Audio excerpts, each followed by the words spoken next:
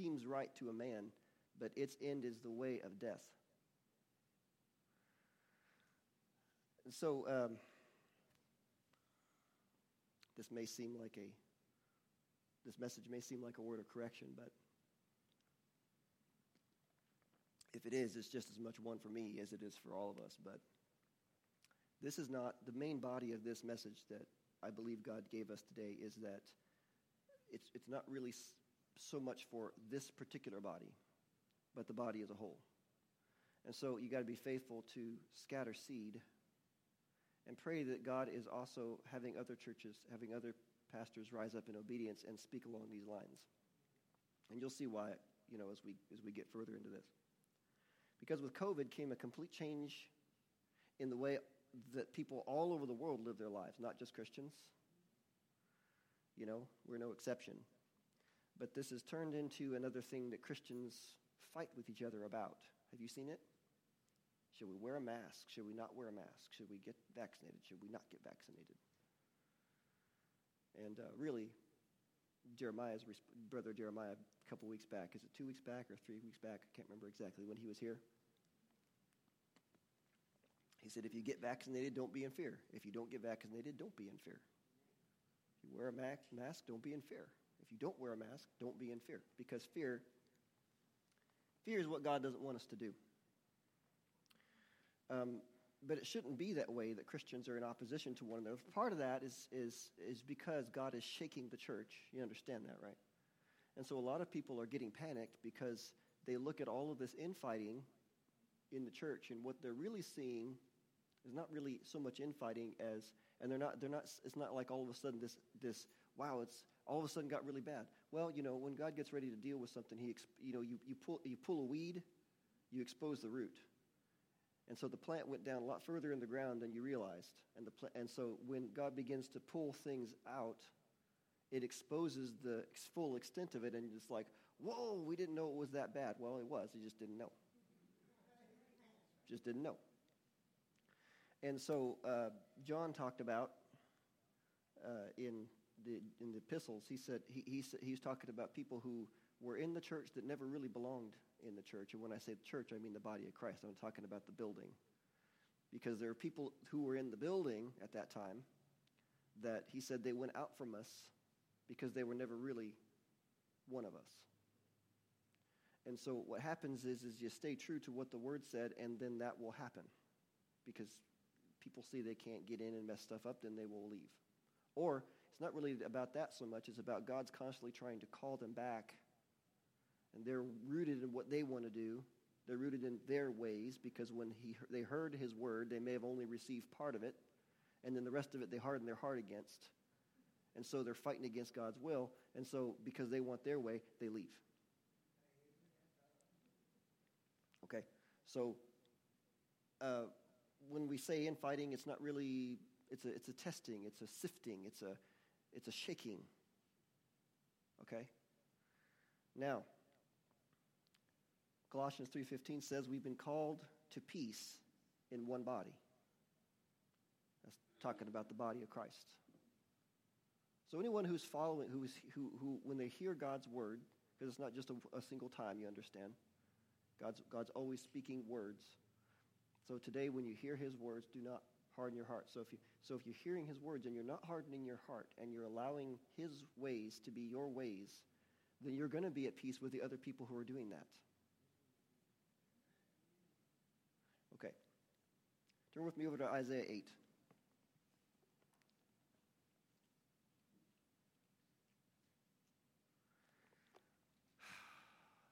Lord, let these words go out further than here.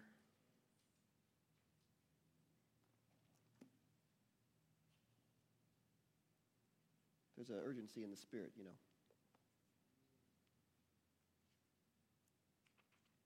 Isaiah 8. We looked at this passage fairly recently. If you want more info on that, you can look up that message. It's called The Secret Place. Fascinating passage where God reveals some things about the end times, about the times we're living in. But we're not going to get into that. For now, we're just going to look down at verse 11. Now, this is God's word. This is what God said. Verse 11, for the Lord spoke thus to me with a strong hand and instructed me that I should not walk in the way of this people, saying, do not say a conspiracy concerning all that this people call a conspiracy, nor be afraid of their threats, nor be troubled. The Lord of hosts, him you shall hallow or revere. Let him be your fear, and let him be your dread. He will be as a sanctuary, but a stone of stumbling and a rock of offense to both the houses of Israel, as a trap and a snare to the inhabitants of Jerusalem. As many among them shall stumble, and many among them shall stumble, they shall fall and be broken, be snared, and taken. Why? Because they're walking in their own way. They will stumble over the cornerstone that God sets down in the path of all mankind.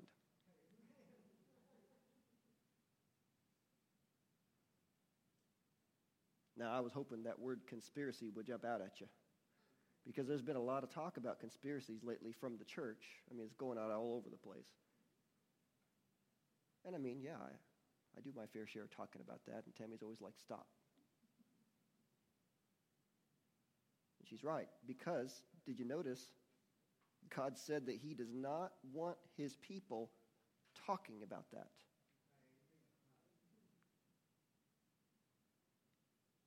God said, do not say a conspiracy. And he said, why? Don't be afraid of their threats. Don't be troubled. Fear only me, he said. So why does God not want the church talking about that? Because conspiracies breed fear, and fear breeds inaction, and God does not want his church to be inactive. Sometimes people think that just by talking about it, that's taking action. It's not. See, he wants the church to be on the offensive with the gospel. Jesus said the gates of hell would not prevail against the church. Well, a gate is stationary. So we got to move to a gate to get there, because it's not coming to us. Now, God is not saying that there are no conspiracies. Of course there's conspiracies. Of course there are. There has been ever since the beginning of the world. I mean, ever since the fall of mankind, there's been conspiracies. But I mean, even in the garden, what Satan was doing there with Eve, was that not a conspiracy?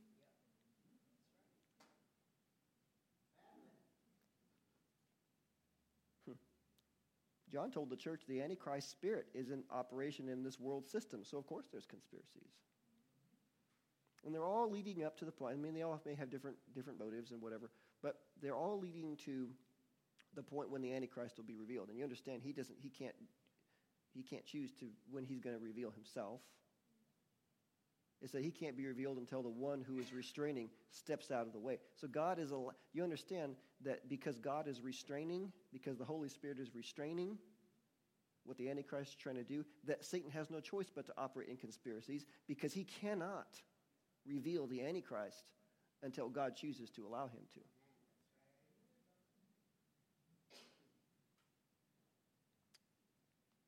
And so that the fact that there are conspiracies should not shock us. And the depth of them and the details of them should not shock us. We should say, like Paul said in Acts 20, when he said, none of these things move me. I will finish my course with joy, he said. See, being joyful is not being soft. I have nothing against Christians being informed. I'm informed. We should be informed. But beware of how you talk about what you're informed about. And beware of who you're listening to. If they're showing you all kinds of problems but no hope or solutions. Have you seen that?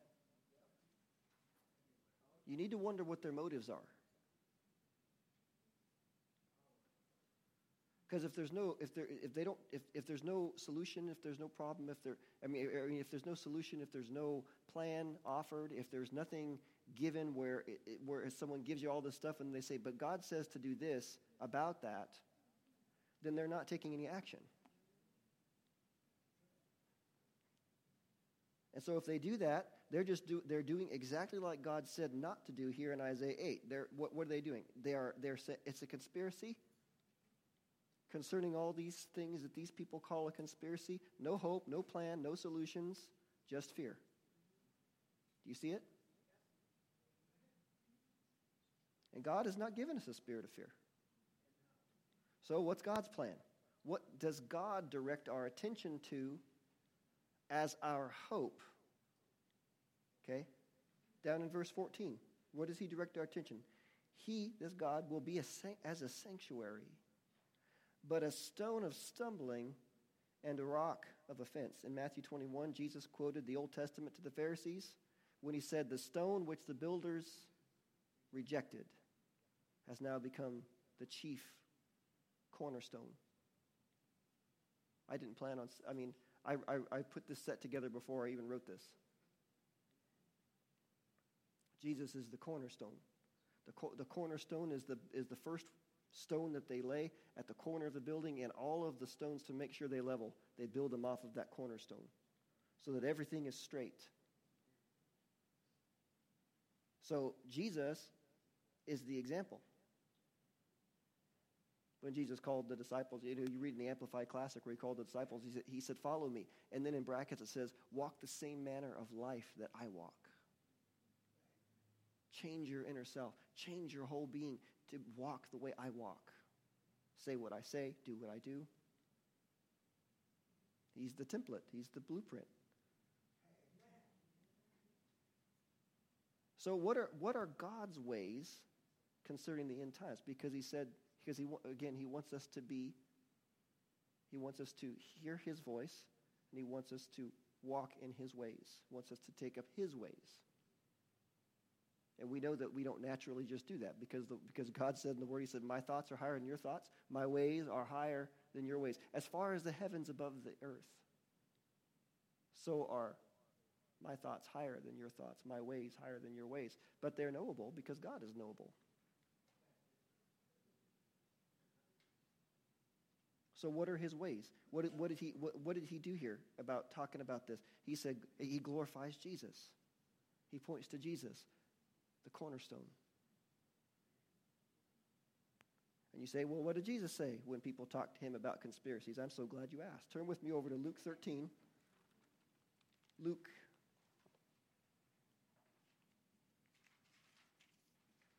I know, really, in a lot of ways, I'm preaching to the choir here, but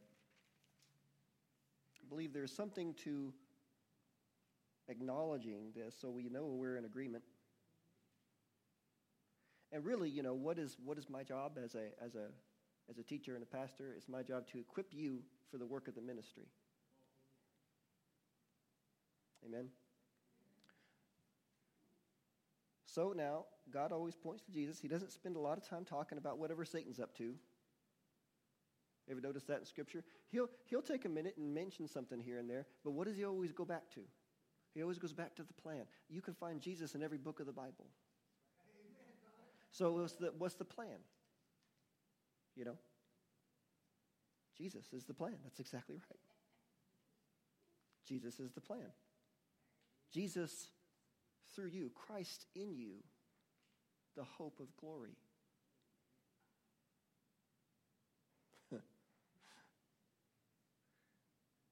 Amen. Yeah, you understand the reason I'm telling you these things is because I want you to be protected by the division that is being perpetuated. Okay, Luke 13, verse 1. So there were present at that season some who told him, Jesus, about the Galileans whose blood Pilate had mingled with their sacrifices. Okay, so these people come up to Jesus all of a sudden. Jesus, this is what the world's up to. The Roman government's killed some Jews. They're making sacrifices to God. They killed them. This is the report. This is what they're bringing to Jesus. What is it? It's a conspiracy.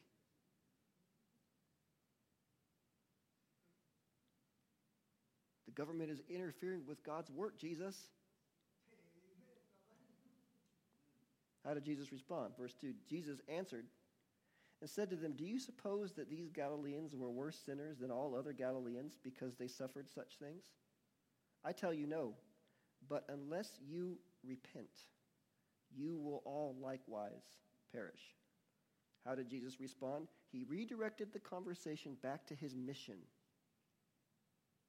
Repent. The kingdom of heaven is at hand. Did you see how he didn't get involved? He said, repent. This is what's important. Now look down at verse 22. We're going to read for a little ways down here. And he went through the cities and villages, teaching and journeying toward Jerusalem. Then one said to him, Lord, are there few